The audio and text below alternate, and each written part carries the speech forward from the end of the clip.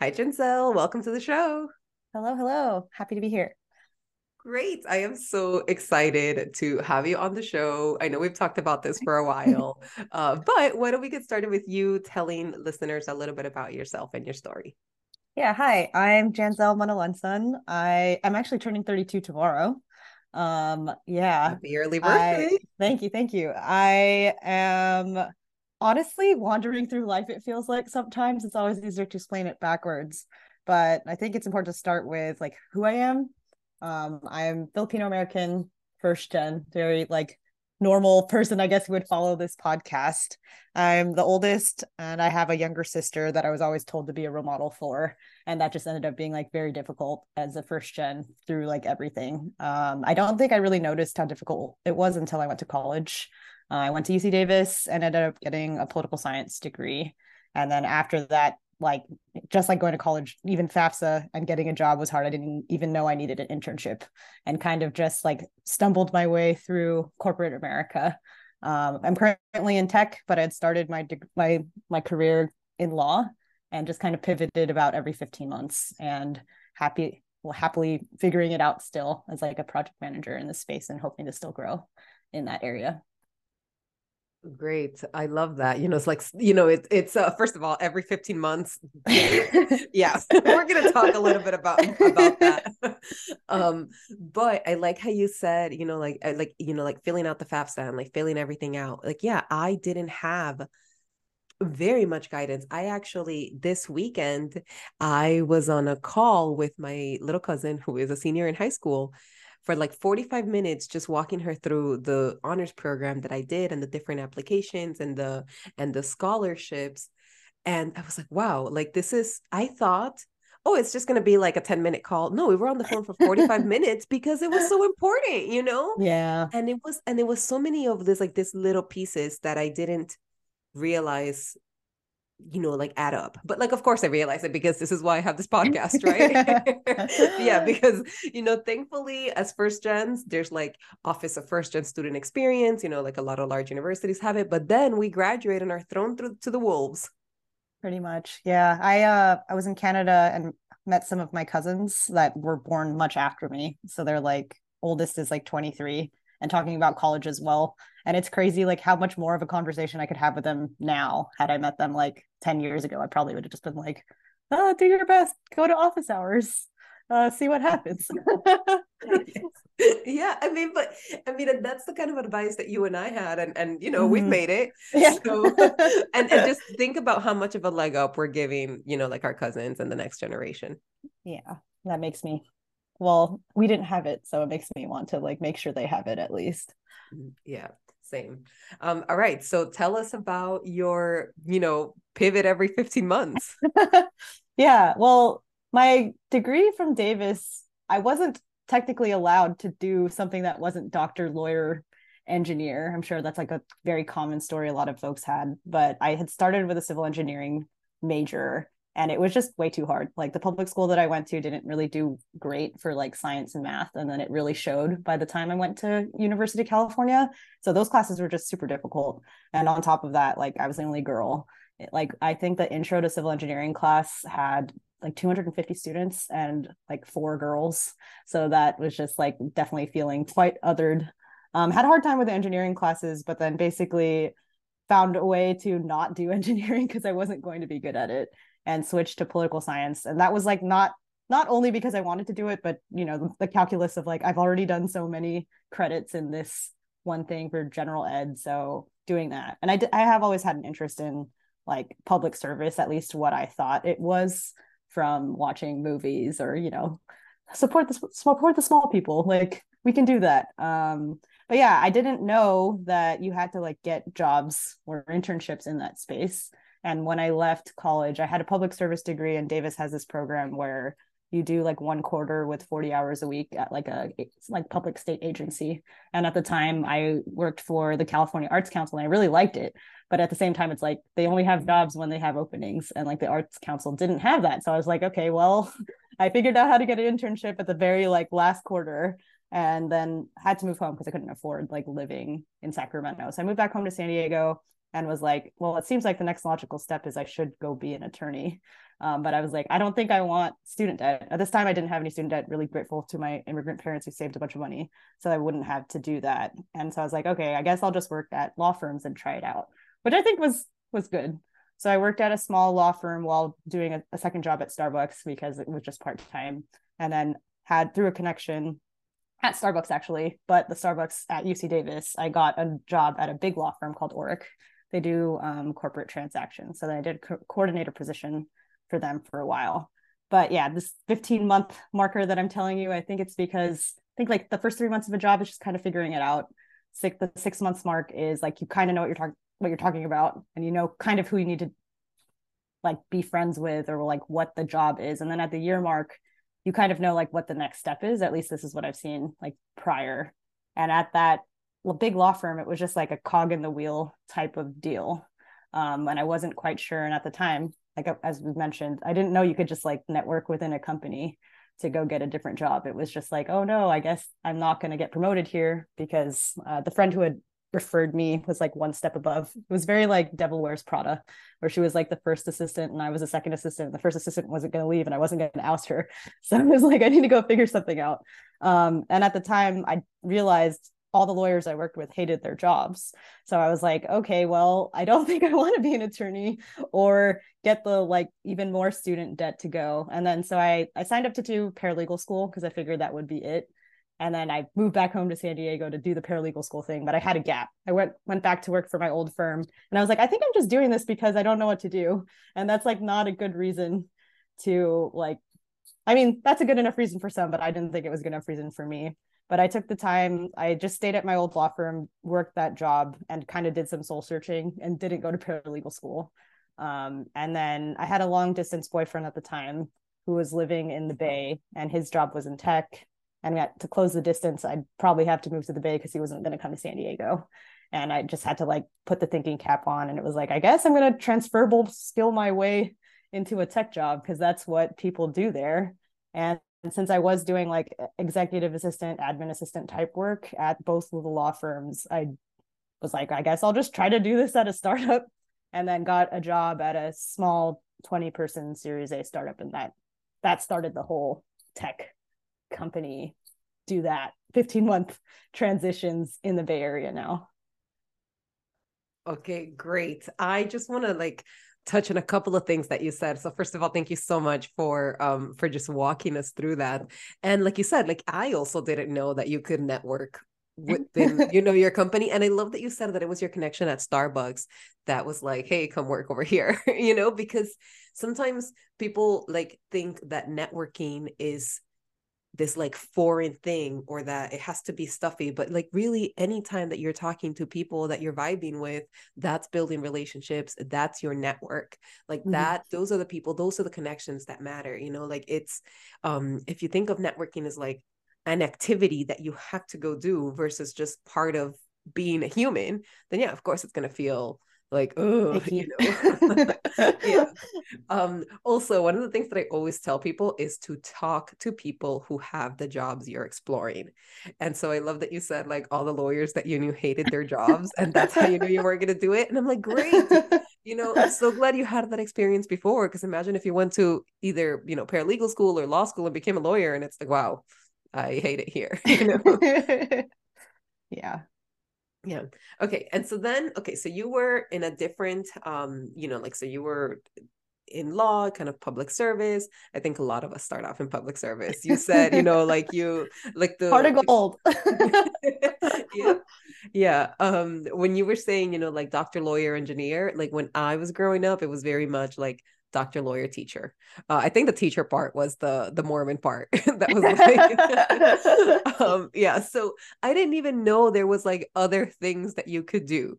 Like I didn't know there were other careers. Like I really thought all the careers out there were doctor, lawyer, teacher. So okay, so then you transition into a startup. What was that like? And also you moved to the Bay for love? Yeah, for love. I guess there's a happy ending because we're married now, so that was a good move in the long term. But yeah, the startup was crazy, but I really enjoyed it. I'm very structured and organized. And I feel like all those, I hate cliches, but like cliches are cliches for a reason. Like that the startup was just craziness, like the wear many hats, do lots of things. But I think I liked it because it was like that. And I was like, kind of, I must have been like 23, 24. So young, super hungry. And like that was a good place to be young and hungry because you could just kind of do anything that you wanted at that company. I was supporting our CEO and our CTO at the time, but it was like 20 people. So it's like kind of supporting everybody. Like if you're helping someone have an on-site that day for the recruiter, but then like the engineering team needs help with this, so you do that. I really enjoyed moving that company. They moved from a really like lame suburb to a really cool place in like Palo Alto next to a train. So like I got to move that whole company over that time and just generally like learn a bunch. Something that I like about the Bay is the network thing, but when you are just with founders, they know other founders, and then they have all these like VCs. So I'd get invited to events that like our CEO would go to, and she was awesome. So she would always like take me to like other places. And like what you said, I wasn't networking. I was literally like, one, going to work, and then two, just meeting a bunch of people that were like really cool. And like I liked what we were doing. My female founder was very into women in STEM. So she had like a women in STEM mentorship program that she ran. So it was just like a really cool place to have started like my tech career. Something I'm really happy about that job too is I started making 70K and I got a raise at like the 7-month mark because I was really sneaky and found out like there's like tables where they make or they show how much you're supposed to pay people per round. And I had access to everything. And I was just like, what? They're going to pay basically 2 separate people to do my job. So I just asked my boss about it. And then so they raised my pay to, I think, like 85 at like that 7-month mark. So like in that job, I learned I do like knowing when I can know things. So that was just like a great like leverage point for me. Oh, okay. What? I had no, I'm like, what? How did I not know this? Please tell me more. So you were, okay, hold on. I need to Yeah. calm down because multiple women of color have told me, like, Carla, when I left that job, they hired multiple people. They hired 3 people to do my job. And so you telling me that you were doing the job and that they were going to hire 2 different people to do your job. I think they had, I don't know if that was, maybe I'm misrepresenting it, but it was basically like a table of like what they were supposed to pay, like engineers versus like recruiting coordinator versus recruiter. And then the job that I was doing was technically executive assistant plus office manager. And then so in that table, they had it built out as if it was 2 separate jobs. And then like, but I'm so like that was valued at some reason as like a separate job. When I got the role, it was technically combined. So it's not like they were like bamboozling me, but it was just like seeing that it was like actually split out and these were like 2 separate roles and I was like excelling at it, so it just seemed like, yeah, pay me more. Like... Yes. Okay. Yeah. So from 70 to 85K, that's 15K. That's like over 20% increase, just for a salary increase within the same company. That Mm-hmm. is fantastic. Like really, really great. A lot of people try to, like, when you're going from one company to another, that's what you should be aiming for. And so I think it's really cool that you were able to advocate for yourself and like leverage the knowledge that you found. How did you, I mean, can you share a little bit more about how, I mean, it doesn't sound like it came from a malicious place. Like, let's start there, No, I And it, mean, yeah, go ahead, sorry. oh, no, no. Well, I was going to say, like, it doesn't sound like it was coming from a malicious place, but a lot of these things are never from, like from malicious places.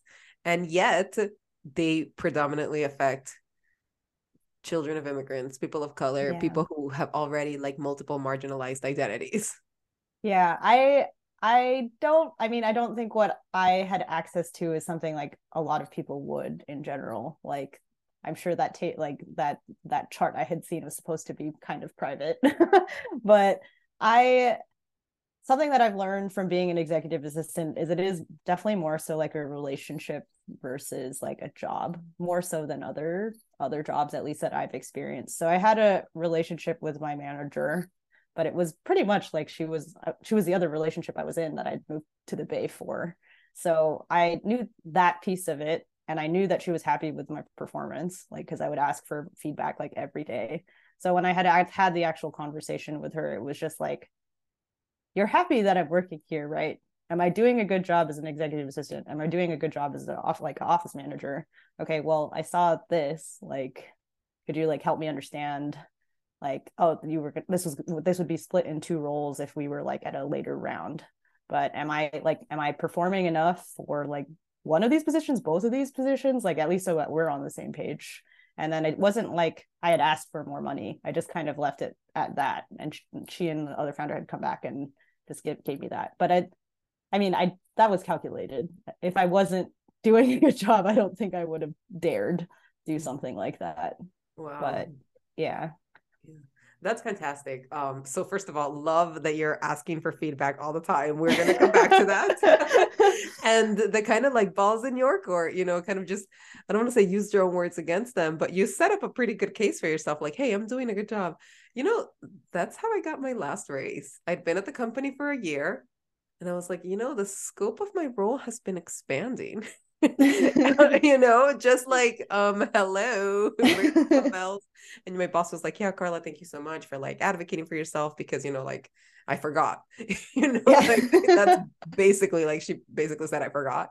And I get it, like my manager's not thinking about me, they're thinking about Yeah. themselves. So yeah, okay. So how did you go from like executive assistant into like project management? Yeah. So the startup was really, really cool, but they were just growing really slowly, which I knew from like I'm in the rooms where they would talk about getting another round, and that wasn't going to happen. And we also weren't exploding. Like it was like a 20-person company, and it stayed a 20-person company when I left. Yeah. And I talked to my manager too, like what happens for me after executive assistant. You're already the CEO. I don't really think there's more. I had seen other people become like chiefs of staff, but again, the staff is 20, so like I don't get what's going on here.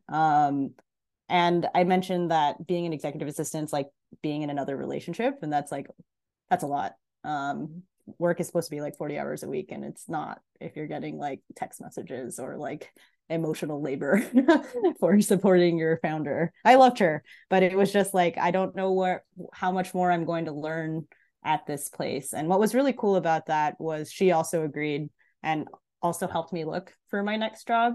I think that's something that I've usually not good advice to tell your manager that you're trying to leave, but I've found that it's only been helpful to me, at least trying to stay in the tech space because of like the network thing.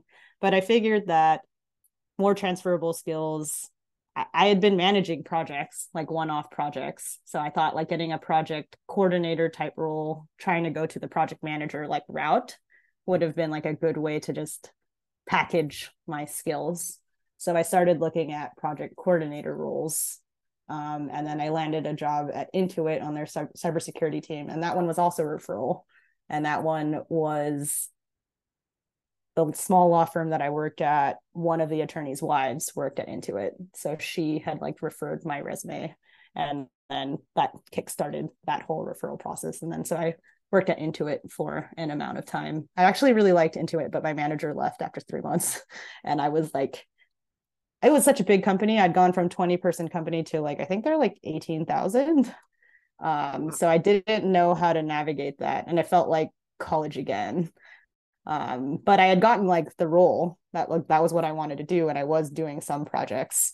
But yeah, I was just trying to figure that out. And then at the like, again, I'm like very unlucky at this like 1 year mark. They hadn't hired a manager, so like my team was kind of floating. And I was like, I think I just need to go do something else. Like if this company is like not gonna, and I knew at this time I could network, so that was something that I learned. But I had like unsuccessfully networked within Intuit at the time, so was just starting to look for other things. And then I got lucky or unlucky, you can call it whatever you want, but I got poached back by my law firm. So who had seen that I had worked at tech companies, and there was an opening for their tech practice, but to do like marketing and business development programs. So while I was in that, like, I'm very open-minded to things right now, the law firm like was like, hey, maybe you should come and work back here. So I did actually like end up taking that offer, and then I worked for them for another like 15 months. Okay, great. So thank you for sharing that. You said this a minute ago and I forgot to ask, but can you explain what you mean by the first round, just for folks who are not familiar with the tech Yeah. and yeah, with the startups? Yeah. So startups are basically made by a founder who thinks they have an idea. But most of the time, these people don't have money because they want to employ a bunch of people. So there's rounds of funding that have to happen so that these people can experiment pretty much with their ideas. So like not the first official round is usually just like friends and family, which they call like angel investors.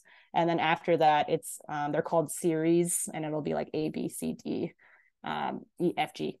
But like EFG is usually like companies that actually go public. So yeah, so that's a round is like when a founder goes on the roadshow to like try and make money so that they can keep working on their hypothesis. Okay, thank you. Yeah, that is a great explanation. Because before I entered the tech space, and even like a year into the tech space, I was like, what? So this is so this is like a relatively new knowledge. So thank you for breaking it down. Also, there is a lot of Devil Wears Prada references because you said your other relationship. Yeah. You know, what is it like the person whose call you always take? That's the relationship you're in. Yeah. Okay. All right. So another thing, you said that getting into Intuit was another referral and then getting poached back. So this is the connections that you make. And I think that a misconception that people have is that these connections just like fall from the sky, but they don't, like they really don't. There's a No. lot of work that comes into like having this, like these relationships. And I have seen you like play the corporate game. I'm like, damn. So can you tell us a little bit about, like how you've been able to be such a connector and to have these meaningful relationships and do it from I've seen you do it from an authentic place rather than like other people that are just like totally icky about it. I think just something that I learned from being like first gen is whenever you're in a place where you don't understand something. So thanks for bringing up the like series A round thing. Yeah, I always forget. Like it's so easy to feel othered, and that's just like something I hate like with a passion. And even like when I have friends meet friends, like I always feel bad when you're like standing in a circle and that one person can't like participate. And I've always appreciated when someone else would just like pull me in or like make it feel comfortable. So for me, that's just something I value. And every time I go into a new space, like I don't want to feel like that. So I always just pay attention to doing that. And it's just lucky that the work that I do as a project manager forces me to like get groups of people together and get to one point of view usually. But yeah, I don't that's where that like genuine interest comes from because I just personally hate when I don't feel like I'm on a page. And it's usually just honestly, it's like thoughtless usually. It's not malicious. It's never malicious. It's just someone not like taking the time. And I also just like hate work calls or things where it feels very transactional. So like we all know it is transactional, but at least if we can like fake it a little bit, even if it does start with faking it, I just think it makes everything go easier. So it's a genuine place of like not wanting someone to feel othered and making whether that's vocabulary or like making sure there's an intro or like you see a person again and being like, hey, you told me about that thing that one time. How'd that actually go for you? Because like I like when people do that for me too. So it's partially selfish, but partially like I think everyone just enjoys things more when you feel like you specifically are being included. Because it's like, I mean, it feels really bad when someone also gets you like mixed up with somebody. And it's like it's quite easy to take notes or like just for your next call bring something up. So for me it's just building that in one interaction at a time. Like I think people feel like networking is icky too because it feels like you do it one day and then you just get an exchange and it's never like that. Like I don't know what kind of friends you're making, but it's not like you put in a coin and it like produces something later. Like it is definitely like a long game thing to think be more abundant mindset about your energy and like how much attention you can give a person. But I've always found it pays dividends. Like again, I hate the freaking cliches, but they're true. Yeah. I mean, I'm here cackling about the whole coin networking. Yeah. All right. So I'm going to put a coin in this machine and I'm going to pick which result I want. Like, no. And the thing is, some people do approach it like that. And it's Yeah. so evident. And that's what it gives to the bad rap. But like, you know, I love your be the change approach to networking. It's like, I want to create more inclusive spaces. So I'm going to go out of my way and like include people and invite them in and like ask them about that thing that they were in, you know. Oh my gosh, I got back in touch with someone and I remember they had a child and I just couldn't remember like son or daughter. And like I for some reason couldn't say like, hey, how's your kid doing? Or like, How's how's your your little one baby? doing? Right. So many gender So many neutral words. terms for like not knowing the gender of their child. And I was like, how's your son? And they were like, you mean my daughter? Like, oops. Yeah. So yeah, maybe take better notes than me. Whatever works. The thing about the Intuit person too, like I had just met that wife at like a work party and talked to her for an hour, but I had to like ask her husband if I could talk to her again. You know, it's like it's also just asking is super helpful. Like I think a lot of us are connected to people and we don't think they'd help us, and I'm like, why would you think that? Or I don't know, some people will say no, but almost every time I've asked someone something they do it. Like I don't know, there's like all that psychology as well. Like if you ask someone to do a favor, it actually like increases their like perception of you and like how much it helps. So I always just like lean into that, and that always helps too. You know what? I didn't know that, but that's brilliant. Like if you Yeah. ask someone to do something, it makes them feel helpful. Mm-hmm. Like I've Yeah. known that. And this is one of the things, like when you ask people for like a coffee chat or an informational interview, like, hey, can I get 20 minutes of your time? People love talking about themselves, Yeah. you know? And so I didn't know that there was this other, like this whole actual proof behind it. So yeah, Yeah. thanks for sharing I, that. I need to send that to you. But yeah, when I had read that, I was just like, oh, it's like magic because it fluffs their ego. Oh, this is a person I want to talk to. And then yeah, like and it that also helps build a relationship. Like I don't know. People feel icky about that as well, but it's like case in point, we moved to this neighborhood. There's a bunch of other dog owners. Like it doesn't feel good to ask someone to do something for your dog. Like please let them out. But like if you do that once, then like they'll also like feel more comfortable to ask you to do something as well. And it's just like just starts the chain. But it's like, I don't know. Growing up Asian, I think it's like you don't want to be a burden or like be a shame. So that was like reverse conditioning for me. But yeah, every time I've asked someone to do a favor, I feel like it just like at least creates more of that connection that sometimes you do need a transaction, but the transaction is like what makes it a real connection versus like something like I just talk to you sometimes, but now like I trust you because you like did this thing and we both did this exchange and we're both trustworthy. So yeah, like a very virtuous cycle, just needs someone to start it. Yeah. Oh, that's so great. And it is, you know, like it's very much a virtuous cycle. And it is because we are built like as humans, we are made to thrive in communities. You know what I mean? Like it's literally impossible for someone to do it all. Like it's literally impossible. You know, I keep on wanting to do a podcast episode on all the help I have, you know? Like I know I've made it in my life because someone comes help me clean my house, Yeah. you know? Oh, Yeah. yeah. Our cleaner came yesterday and I'm like, yeah, this is great. Like, I don't know why my parents would be like, why would you spend money on it? I'm like, cause it's great. It really is, you know. And so like getting out of that scarcity, so you know there's like the help that we can hire, and Mm. you know, and again, like letting someone into our home, like, oh my gosh, like someone is coming to clean my house, like they're literally seeing how dirty I am. Like that is so The shame, embarrassing, you know. the vulnerability.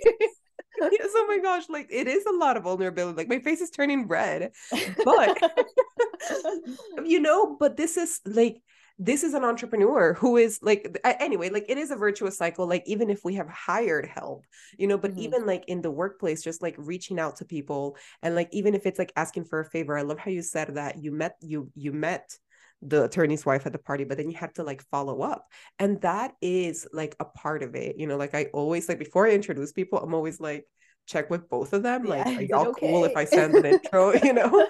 um Yeah. And yeah, like sometimes we do need a transaction. Like if, like the person who's gonna submit a referral for you, they literally get money from it. Like the workplace knows it's a transaction, but it's also someone that you are helping. And it is, I don't know, it's just a really beautiful way of thinking of it's like it's building community, and communities are meant to rely on each other and to help each other.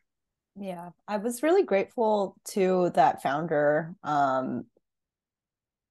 I've written a bunch of double opt-in intros, but it was because I learned how to do that from that job because she would do them all the time. And I would also see like how to write a good intro. Like, and I always like the ones that were like a little more personable because it's just like, and this person loves dogs and you also love dogs. It's just like, it just gives them another thing. And then just like, there's an etiquette to it as well. And then like you like take yourself off BCC. And like, I didn't know that until like that job. And like, I write intros all the time and it's like super, super helpful. But I think it was also just being exposed to how that founder ran her business that like I had taken a bunch of that things for myself. And yeah, she also grew her networks with her like venture capital firms and like did a bunch of speaking events. And she was just like always out. She was always out in the open and I always saw how well that worked for her. So I was like, if that works for her, how could it work for me too? It was cool for me to see another woman in a space, like having previously been in like engineering spaces and not being successful for me. It's just like putting yourself out there is also another like virtuous cycle of it gets easier over time. 100%. Like yeah, I am a huge believer in that it gets easier. Like I tell people, like, go to these events, go like ask for that coffee chat. Oh my God, if you were to look at the LinkedIn messages I sent when I was first doing this, they were so Cringe. I know, rough. Like sometimes I look back and I'm like, oh gosh, I wouldn't even have replied to me, but I am grateful for the people that who did. And so one thing what we are talking about this is just like I'm a huge fan, and you are too, of like that follow up and that like Mm-hmm. that thank you message. And another thing that you pointed out that I actually have never talked about in the podcast, because I kind of forgot that it was a skill until you're saying it right now, the double opt-in intro and then sending that intro message. Can you talk about that, please? Yeah. So an example for this is so the startup was 20 people and you just need to hire things for it. So there would be like a call out on LinkedIn or wherever her network would be, and it would just be like, I'm looking for marketers who do this sort of thing that want to work at a startup. And then most people, like, I don't know, she would get names. And then the double opt in just means that both sides actually want to meet the other side. So it's basically like you're setting up a blind date and you have to send like I don't know if you watch like Indian matchmaking, but like the bio data. So either resume or like a LinkedIn post. And it's usually like I usually do mine through text because I'm not that formal. Or most of my friends, I have like their number and I'll like either send like the LinkedIn, like, hey, like this is this the market, like the kind of marketer that you're looking for, or someone will like reach out to me. And then basically once both parties say yes, usually it's an email, and then it'll be an email with both the people in the to line. I like to do like the subject line to be like name and then like little brackets or arrows at the other name and then like colon and then whatever the position is. And then the format's usually like, hi, both, and then like so and so meet this person, da da da, marketer with this experience, da da da da da. And I like putting like a little personal tidbit. And then the next one will be like, hey, the person that was looking for the hiring thing, this is a marketer that I know from this or this. They're like super excited, and then I'll leave you two to connect. And then like you just do the sign off after that. And then the etiquette after that is the person who replies will move the like intro to BCC to not clog their inbox, and then the two of them will like take it off from there. Beautiful. Perfect. Thank you for sharing that, because yeah, like I've done so many of those too. And I can't believe that in 60 something episodes I've never talked about it. But yes, please introduce people to each other, like make sure you get consent. That's what, like that's what the double opt-in means. And then say something personal. So Yeah. okay, great. Now, when I think about when I first realized that I was like, oh my God, I need to get Janzel on the show, it was an email that I saw like that. So So I guess, for context, somebody had referred you to a role and you kind of just shared with me. And I saw the amazing way that you presented yourself and told, like shared your career story in that email. And so like that self-advocacy was shining through. And I think throughout our entire conversation today, you've talked about ways that you've advocated for yourself in, like throughout your career. You don't get a new job every 15 months just by, like relaxing. So can you talk a little bit about self-advocacy and how you learn to do that? Yeah. So this particular email that you're talking about was, yeah, someone I met through work. Um, this person was running like a mentorship program, and I just stayed friends with him after the mentorship program had formally ended. And I live near UCI, and this person came and did a different event at UCI, so I just went. I'm not saying you have to do the most and go to all the things that you don't want to go to, but I actually liked the event that he was going to. And yeah, I saw him again after not having worked with him for a couple months. And this person just has a lot of connections. The job I was trying to get at the time was with Taco Bell Foundation. Taco Bell has a charity arm that I don't think a lot of people know about, but it was just a kind of cool job. And it did have that public service aspect that we talked about at the beginning. And I'd already made friends with this person.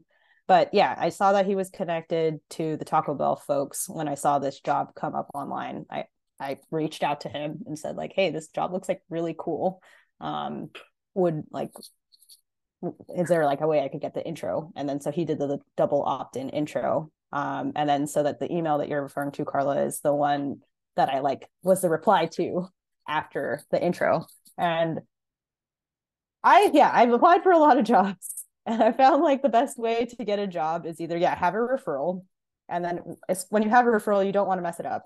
So you got to take for me, I was I do the most when it's something that I want.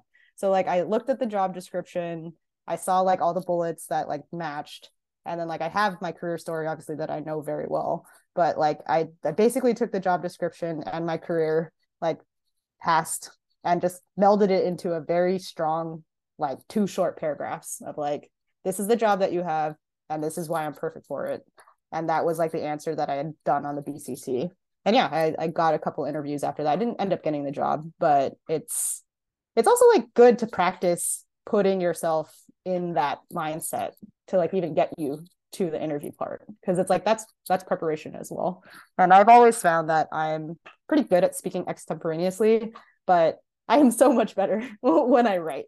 So I get really happy when I can get a email intro through text, and then I can just be myself on the call after, but have had set up that foundational this girl can do the job, So yeah. Yeah, no, that's awesome. And it is practicing pitching yourself what, first of all, just in general, that's really good. And you said you have your career story that you know really well. And that is a skill. And that it's obviously been crucial in getting you so far and helping you navigate your career to this point and as you move forward. And I think that, looking at the job description and then, looking at your career story and telling, a strong 2 paragraphs, that is so much more impactful than writing a cover letter. Yeah. To anyone listening, please do not waste your time writing this fanfic for if your primary responsibility when you're applying to jobs is to get your resume into the eyes of humans, and so asking for an intro is definitely a way to go. And it takes practice. It very much takes practice, because it is a little bit uncomfortable, because it is asking for help, or in this case, this is somebody that you met up with at the UC Irvine event and that you were friends with. But I've had to ask intros from oh man, Strangers. yeah, not even, it's oh, we had a 1 class together in college and we added each other on LinkedIn because they made us. Yeah. And I'm and now you're working there. Hey, I know it's been 14 years since we spoke. So anyway, yeah, and I would not have been able to do that if I didn't have the practice of reaching out to the people that I actually was comfortable with. Yeah, for sure. Yeah. Okay. So, thank you so much. You walked us through your career. You've talked about building relationships and, and like and advocating for yourself and even doing this like these tasks such as, like that intro email that I can't believe I've never talked about here. Um, do you have any other advice? Actually, before I get to the last advice part, I think that you have multiple times explained how you've been able to like pinpoint your transferable skills and how you're like, all right, so I'm going to take this transferable skill and take it to over there. Um, any suggestions on how to do that? Or if somebody's like, I don't know what my transferable skills are. I should stop talking like that, but I hear that all the time. When you do this. Yeah. I think, I mean, it's like two parts. I think like the actual like work part of it is it does help to like look at job descriptions. I don't know, like in the practice of writing your resume, I'm like sometimes you do just copy the bullet points that you had seen on your original job and then you kind of like finagle them and it gets better every time. So I think like looking at job descriptions will help give you like vocabulary for that. And then the second I think is like a mindset thing, like mindset slash being creative about it, because it's like, okay, as an executive assistant, I did calendar management, but that could be strategy, right? Like I needed to figure out like when my executive had the most energy and it was in the morning or it was after a workout. And she actually hates when it's these kinds of meetings. So I would put those after energizing meetings. So it's kind of like seeing tasks that you would do, but maybe what it might mean, and if you and putting them like under themes. Like I don't know if that's like great advice, but it's like I think a lot of things are transferable skills. Like my parents would like host parties for like all of our huge family. That's like event coordination. It's like what I like about being a project manager, I think everything's a project. Like making an appointment can be a project. Getting a cleaner could be a project. Oh my Shopping gosh. for a dress for a wedding where you are like, oh, do I know what the theme is? Do I know where if it'll be in the summer or the fall? Like there's lots of tasks. Like we do things every day. Like, and those are skills. Like you might not think they're skills because you do them, but they're valuable. And so not only just being creative, but like also don't like undersell yourself on like things that you're doing that you might not even notice that you're doing, but it is a skill. Yeah. Oh, 100%. The vocabulary and the organizing into themes. That's pretty much like a functional resume. Like a functional resume is instead of like your standard chronological resume, you kind of highlight the key skills and you are, like if this is, like project management and you put all the project management skills on there, that, that resume section. So I'm transitioning. So I'm trying to not trying, like I'm leaving the DEI space and I'm just leaving HR altogether. And I am transitioning into like a client facing role. And so I have to translate my resume from DEI into like client facing. And oh my God, this is like the hardest translating I have ever done. Like I've literally translated from English to Spanish, from Spanish to English, from Portuguese to English. And this translating from English to English was the hardest. And it was the Oh yeah. vocabulary. So yes, it was like looking at those. I'm like, okay, I know that I have done this. I know I have the skills. How do I talk about it using words that they understand? That they care about. Yeah. That their ATS will pick up. Yes. Oh my gosh. The worst. Yes. All right. So any advice that you might have for, like any first gents who are listening who don't know, maybe don't know where to go in their career, or maybe they do know where to go, but they don't think they have the skills, or honestly, maybe they just want to make more money, because it's okay for all of us to be making more money. Yeah. Totally agree. I think that I've always just kind of leaned into things that I was like curious about, and I was open about what that might look like after.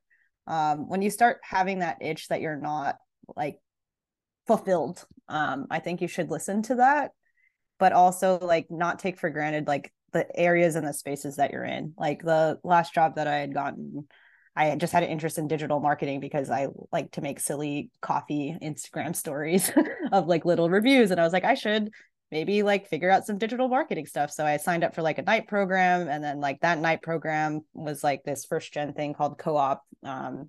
And I got a job board, and that led me to my next job. And I think like you never know, like there, I also like wanted to try technical project management. That's like when you work with like an engineering team and they do like Scrum, the vocab, Scrum, daily stand up, like all of these things. And when I would talk to clients, I just mentioned like, oh, that's like a thing I want to try. And like that was a different job I got just because I said I wanted to do it. So I think like we get told a lot of times that you have to do things a certain way. But for me, I found that like being open minded has helped a lot, like being open-minded to what that might look like, because we like careers are long, life is long, and we can get hung up on like what we're doing today, but it's all like what I said at the beginning, it's like things are always easier in hindsight, but you can also realize that you've done a lot to get to where you are. So just like taking things too for face value and just like trying to see what you can glean out of a situation, even if it's not great. But yeah, and ask, like the thing that I said about like the favor, doing a favor, like asking someone to do a favor, like rejection feels bad, but you'll be surprised. A lot of people will tell you yes. It's just that you never asked. So maybe just start asking and see what that does for you. I think that's a really great like life motto. Just like start asking and see what happens. Yeah. Oh my God. No, that is brilliant career advice. Just like start asking and see what happens. I think that is a great note to close on. Thank you so much for coming on the show, and thank you for sharing your wisdom, Janzel. Really, really, really appreciate it. Yeah, happy to be here. I've been a long time listener, so I'm grateful to be one of the voices on your show. Thank you. And if you're listening to the show and you got something out of it, it would mean so, so much to me if you could screenshot it, share it on your stories, and tag me at Carla the First Gen Coach, because we need to amplify first gen voices. So see you next time. Bye-bye. Bye.